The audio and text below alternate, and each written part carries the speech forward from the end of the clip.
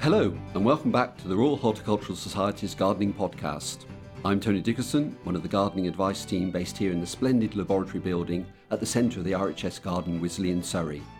And what a gorgeous month it's been here in the garden. The last of the cherries early on, then the magnolias, and perhaps the wisterias never looking better, and after the recent frost, we've got now the flowering dogwoods to end the spring. If you've listened before, you already know that these podcasts are made by people who love plants for people who love plants, and gardens and wildlife and the natural world. Each episode is packed with features and discussions about a wide range of horticultural topics and practical seasonal advice. Coming up in today's edition, we go behind the scenes to bring you an exclusive preview of the preparations for this year's spectacular Chelsea Flower Show. We'll speak to internationally renowned designers, nursery people and landscape teams that are working into the night, pulling out all the stops in the hopes of securing a coveted RHS Chelsea Gold medal. But before that, it's time for our monthly problem-solving session. RHS members can put gardening questions to our expert gardening advice team for free by phone, post or email, or any visitor can talk to us in person at our RHS flower shows. And as regular listeners know, each month on this podcast, some of the advisors get together to discuss queries we've received recently. So what's been puzzling gardeners this spring? Hello, my name's Lee Hunt. I'm the Principal Horticultural Advisor here at Whiley. Today I'm joined by Jenny Bowden, our Horticultural Advisor. Hello. And by Guy Barter, our Chief Horticultural Advisor. Hello. First question today comes from Roger Anderson from Suffolk. I've been growing some young tomato plants in my greenhouse and the leaves have taken on a purplish discoloration and they seem to be stopping growing. Is this a nutrient deficiency? What do I have to do to correct it? Right, so we've got a couple of tomato growers around the table. And what do you think? Well, this is quite common if the conditions are too cool for the tomatoes. If you get really into spring and you sow your tomatoes too early, they need to go out into the greenhouse because they start to get leggy inside the house. So it's very easy to actually put them out into the greenhouse and the conditions just haven't warmed up enough. It ties up the nutrients basically. The temperature is such that the plant can't actually take up the nutrients that may well be there. So yes, in a way it is a nutrient deficiency. I think it's phosphorus that is the problem. They're there, but the plant can't get hold of them because the temperature is too cold. So basically tomatoes need, after germination at about 20 degrees, they need to grow in about 15 at 60 degrees on an ongoing basis. And in May, the temperature at night especially can be quite low. So I would suggest that's probably what's gone on there. They can grow through it as the weather warms up, but it's not too late to pop out and buy some plants that are already well on their way. What do you think, Guy? Is it rescuable? Usually it is, yes. I think the thing to do is to examine the plant's roots. Everything depends on roots with plants, and when they're in a pot, they can be tipped out and you can have a look at them. If the compost looks as though it's too wet, then that's preventing the uptake of phosphorus. If it's too dry, it can prevent the uptake of phosphorus, but it's usually too wet. Most people kill their plants with kindness. In such circumstances, drying the root ball out with some kitchen towel, perhaps giving the plant a little extra warmth if possible, can enable it to recover. If everything's looking good and perhaps you haven't been using the very best quality commercial compost, it's worth considering whether to feed them as long as you're not making them too wet, and adding a little bit of general purpose fertiliser, liquid fertiliser at that time might help. But usually the plants will grow out of it. Can you overdo the fertiliser? Yes, it's quite easy to overfeed things, and most gardeners probably do in an attempt to give their plants an excess of kindness. Follow the manufacturer's instructions and err on the side of caution, and don't give them twice as much on the principle of a little is good, more is better. What happens if they get too much? Well, usually nothing, but it can kind of stunt their growth, and it's a waste of money. You can always add more fertiliser, but you can't take it out. So little and often is probably the best procedure with these. We have an email from Lindsay Redcar who says, my cherry tree came into flower, but there are now clumps of dead blossom and foliage as well, randomly all over the tree. What is causing this, please, and what can I do about it? Well, it's quite a common problem. We get asked a lot about this, especially when there's damp springs. Lee, what do you think might be going on here? Well, the pattern of the blooms going across, so you've got a scattering of dieback in effect, is very consistent with blossom wilt. And that's where a fungus gets into the flowers when it's damp, and then it starts to kill back into the stems, and can indeed, if it's quite severe, go back and kill the bit of wood behind it. So you end up with a bit of girdled stem where the water conducting tissues have stopped. And even if it goes back further, it can take off little branches as well. So you might see bits of leaf dieback later in the season. If it's not too much, it can be just cut out. And really by this stage, there's no point about thinking about spraying because the damage has already happened. So just snip the little bits out and make it look better. And also it'll take away those girdled stems. It is one of those things you might not see some years and then you might see quite badly another. So take it as it comes. It's probably the easiest thing to do. And do you need to clean your secateurs between cuts or anything like that? It's always worthwhile, but if you're cutting into healthy material, you should be okay. But obviously, if you're cutting through the areas that have been damaged, then you might want to be more cautious. But overall, we're talking about something that if you're cutting clean material, it should be fine. And N. Norwood has emailed in to say, my wisteria, Black Dragon, flowered well for about 15 years, then suddenly died back. New growths that appeared from the base are now flowering, but they're not as dark as before. Is this temporary, or will they eventually change back to the darker colour of the aptly named Black Dragon? Jenny, what do you think? This is a very interesting problem. It's quite fascinating, albeit very disappointing if it is your plant. But what can happen with wisteria is that even after 20 years, it doesn't really seem to matter on the age of the plant. But basically, wisterias are grafted. So they're grafted onto usually a species, Wisteria sinensis, and then the lovely flouncy top part of the plant, which has got your beautiful flowers that you've chosen there, the i.e. Black Dragon, is popped onto the top. But even at an advanced age, the top part and the rootstock can decide to part company. It's almost like an organ being rejected.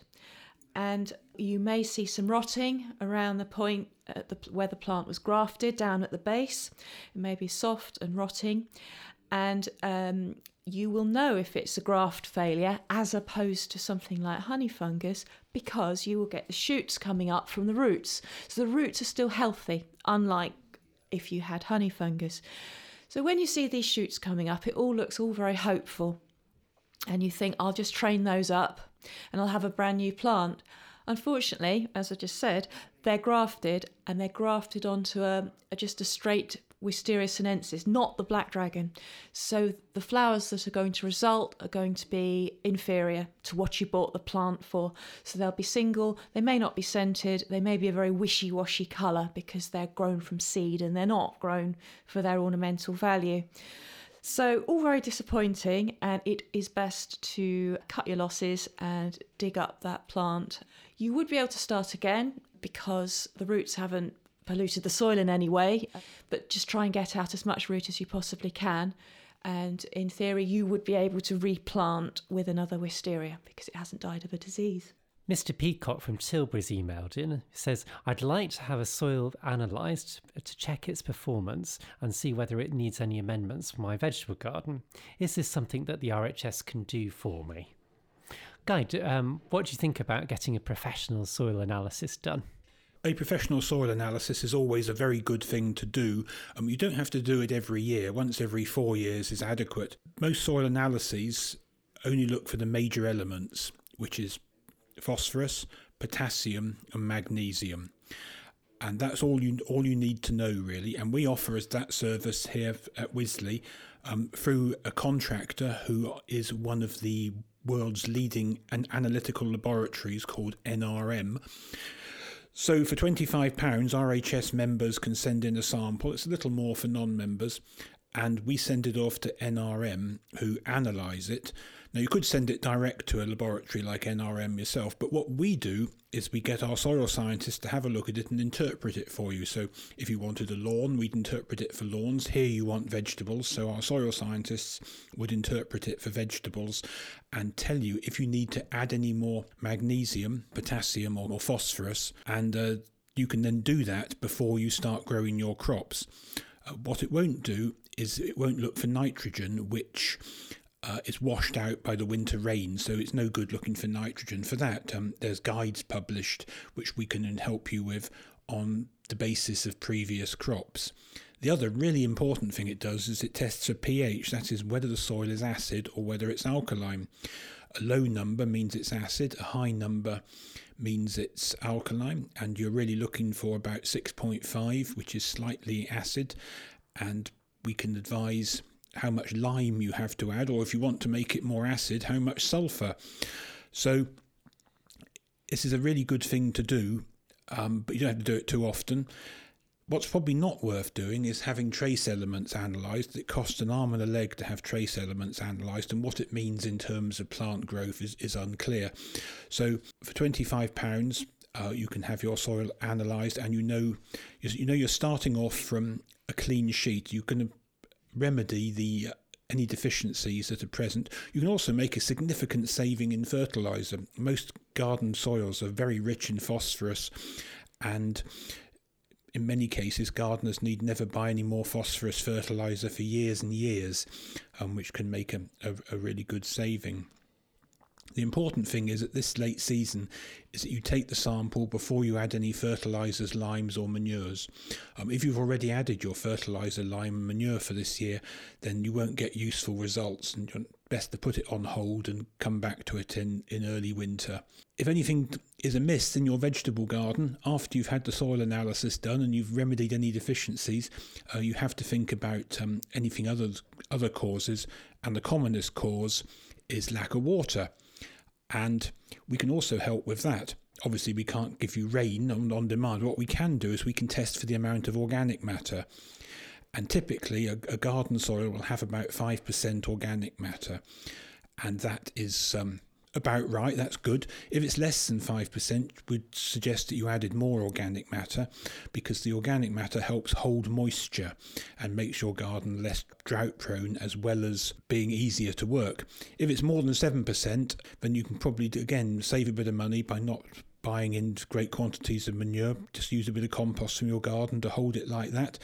The soil levels of major elements and the pH and the organic matter change very slowly, so you can just leave it then and carry on cropping, and then come back in 4 years' time and see how it's changed.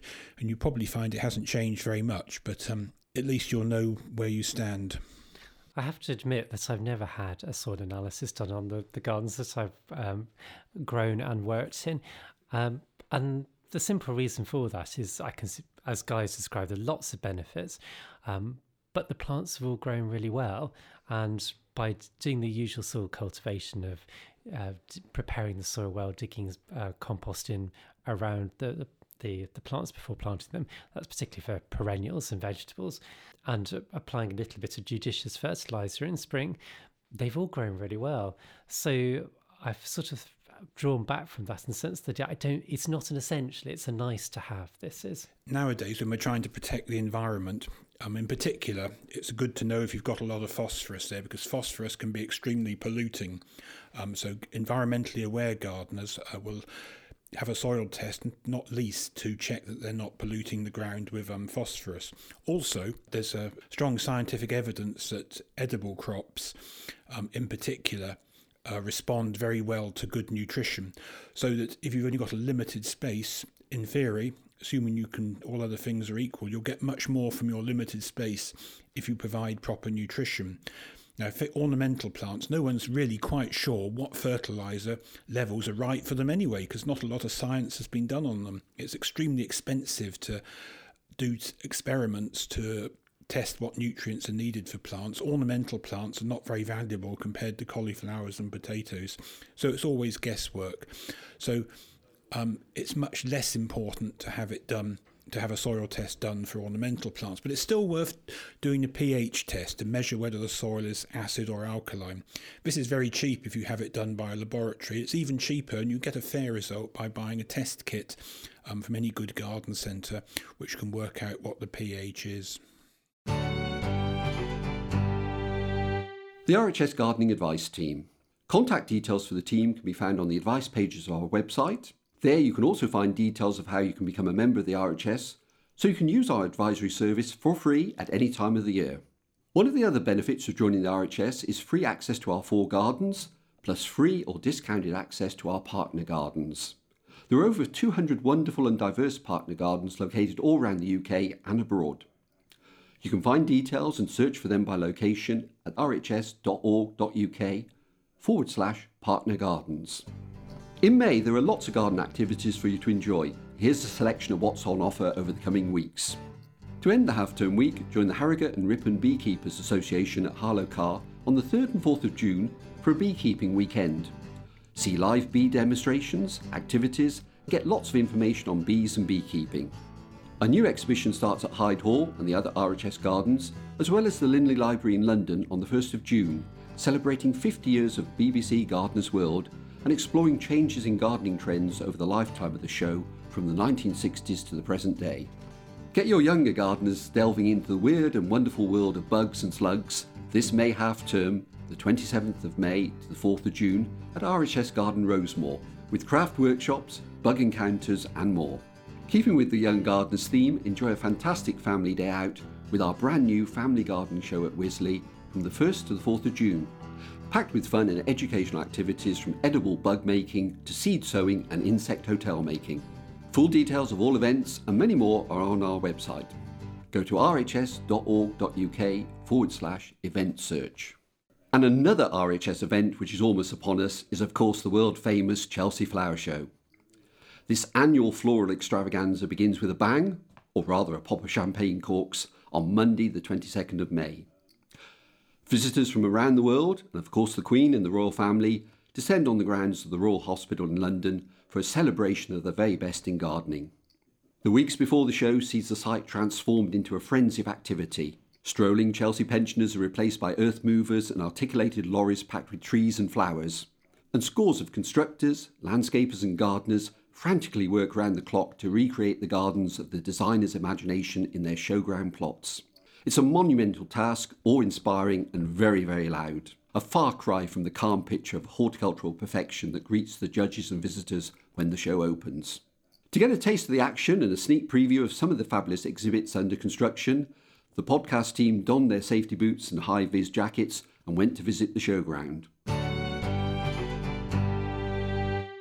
Hello, my name is James Alexander Sinclair and I'm a garden designer, and I am standing in the hubble and bubble of Chelsea 2017 because it's build-up time. Chelsea Build Week, as everybody knows, is a time of maelstrom and chaos and noise and saws and lorries and plants and chaos. But actually, I think it's been rather fun. And I haven't done a Chelsea garden for 18 years. And things have changed slightly. For example, the invention of the high visibility vest, they didn't have them in those days, and we used just to hang around smoking pipes and wearing tweed +4s, basically. So what I have been lucky enough to do this year is to be involved in the Radio 2 Feel Good Gardens, which is a sort of new feature that's been put on by the RHS, and it runs along the Royal Hospital Way, which means we have this amazing Christopher Wren background to the gardens, and the idea basically is that it is based on the 5 senses. So we go touch, scent, sound, taste, and what's the other one? Sight. That's the all of them. And the RHS rang me and asked me if I would like to design a garden to do with sound, and so that is what I have done. So each of the gardens is 10 metres by 10 metres, and it's got this nice sort of hornbeam hedge background. So you have this sort of manageable box. We didn't have quite as much time to design and organise these things as one would do normally in a show garden, and because it's an RHS feature, obviously it is not being judged. However, they are still, decent size, good, proper show gardens with good designers and great plants and good landscapers and everything going brilliantly. So this is a joint venture between the RHS and BBC Radio 2, who are celebrating their 50th anniversary this year. And so each of the gardens is named after one of the presenters. So Jeremy Vine has touch, and Joe Whiley has scent, and Chris Evans has taste, and Annika Rice has sight, and because I'm doing the sound garden, I have Zoe Ball. So my garden, its official title is the Zoe Ball Listening Garden. And so this is a sort of lovely thing, and it means that Chris Evans is going to present his breakfast show on Monday from the gardens here, and so we're all going to be involved in that, and that's something to look forward to, and that's something that will be fun. My name's Kate Saville. I'm one of the designers, along with Tamara Bridge, building the scent garden. So we've been very fortunate to work with the fabulous fragrance designer Jo Malone. That's been amazing. We went to a meeting and discussed loads of ideas that we could create the garden with, and she was very inspirational, and we came up with a brilliant idea of using or incorporating scent memories. So we'd come up with an idea of a very curvaceous flowing wall, and she had sort of given us a bit more of a grounding by calling it the scent memory wall. So this is kind of our real basis, our hardcore to our garden. When we first realised we were going to be looking at scent, it immediately, for both of us, became quite nostalgic. So it wasn't so much the idea of smelling particular flowers. It's like, oh my gosh, what does that smell remind me of? Or a certain thing that you absolutely love as a child or growing up. And a scent memory is sort of basically that. So it could be anything from dusty vinyls to lawn mowing, cutting the grass, anything like that, and it's so personal, and we were really excited to be able to ask friends, family, put it out on social media and kind of explore what other people's scent memories were. And it was nice that some overlap, some were completely off the wall. Literally, that's yeah. So it's quite an interactive garden, so it's been nice to involve the wider community in our project. So it's not just our garden that we're attached to, but it's also we've managed to branch out and ask loads of people. I'm Jo Whiley from Radio 2, and we are in the Radio 2 Feel Good Gardens, and this is the Scent Garden. And I'm Jo Malone, and have loved every single second of working with Kate and Tamara on this project.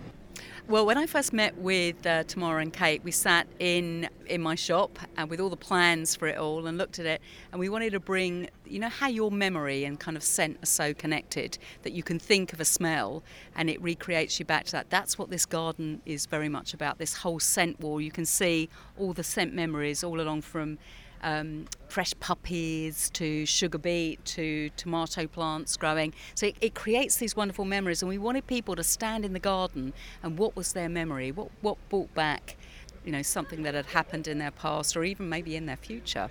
I contributed a memory, this is going back to when I was a child, and the person who got me into gardening was my granddad, and he used to have a greenhouse, and I just remember walking into the greenhouse and it was hot and steamy, and the smell of those pungent tomatoes, and that's on the wall here.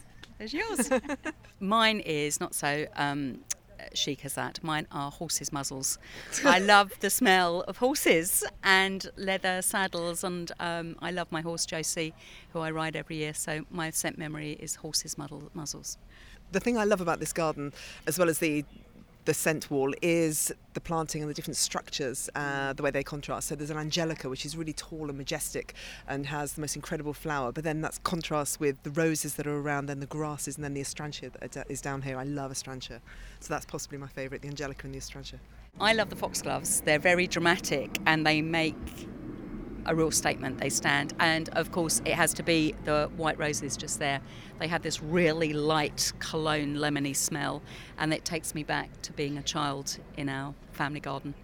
My name is John Wheatley, and we're doing a couple of exhibits, this wonderful taste exhibit. One of the Feel Good Gardens, I'm really so pleased to be doing this because what we've tried to do is demonstrate happy, healthy horticulture.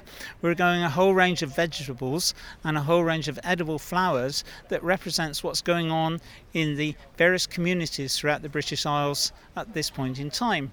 We're using a whole range of sort of new veg from abroad, a lot of traditional stuff, but the real inspiration is to try and get children, young people back into gardening.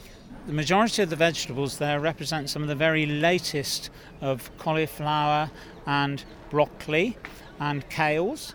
We're also going to use some of these wow lettuce that are in this cover at the moment. We're not going to put those out today because, of course, we've got thunderstorms scheduled for tonight, and I want it to look absolutely perfect on opening day here at Chelsea. We're also using a whole range of herbs, some interesting new dahlias. We're actually putting those here because dahlias are a big thing in Mexico, and they're edible, the flowers and the tubers, and they're being used in parts of rural Mexico to make cake and things like that, which really you're a bit surprised at that, aren't you?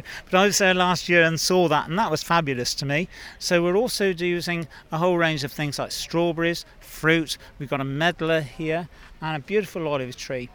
The other thing is, what we've tried to do is to use a very practical open growing unit that most people could afford and have in their gardens. My passion is to demonstrate horticulture to everyone in the UK. It'd be wonderful in the future if we could grow much more of our own food. And to finish with, if you look at all these tins, all recycled material. We're great believers in using the water that comes off, and we'll recycle the water, but we've also recycled all the material from the recycled brick all the way through the project. So we're practicing the concept of environmental management as well as horticulture. And the other great thing about this is all organic.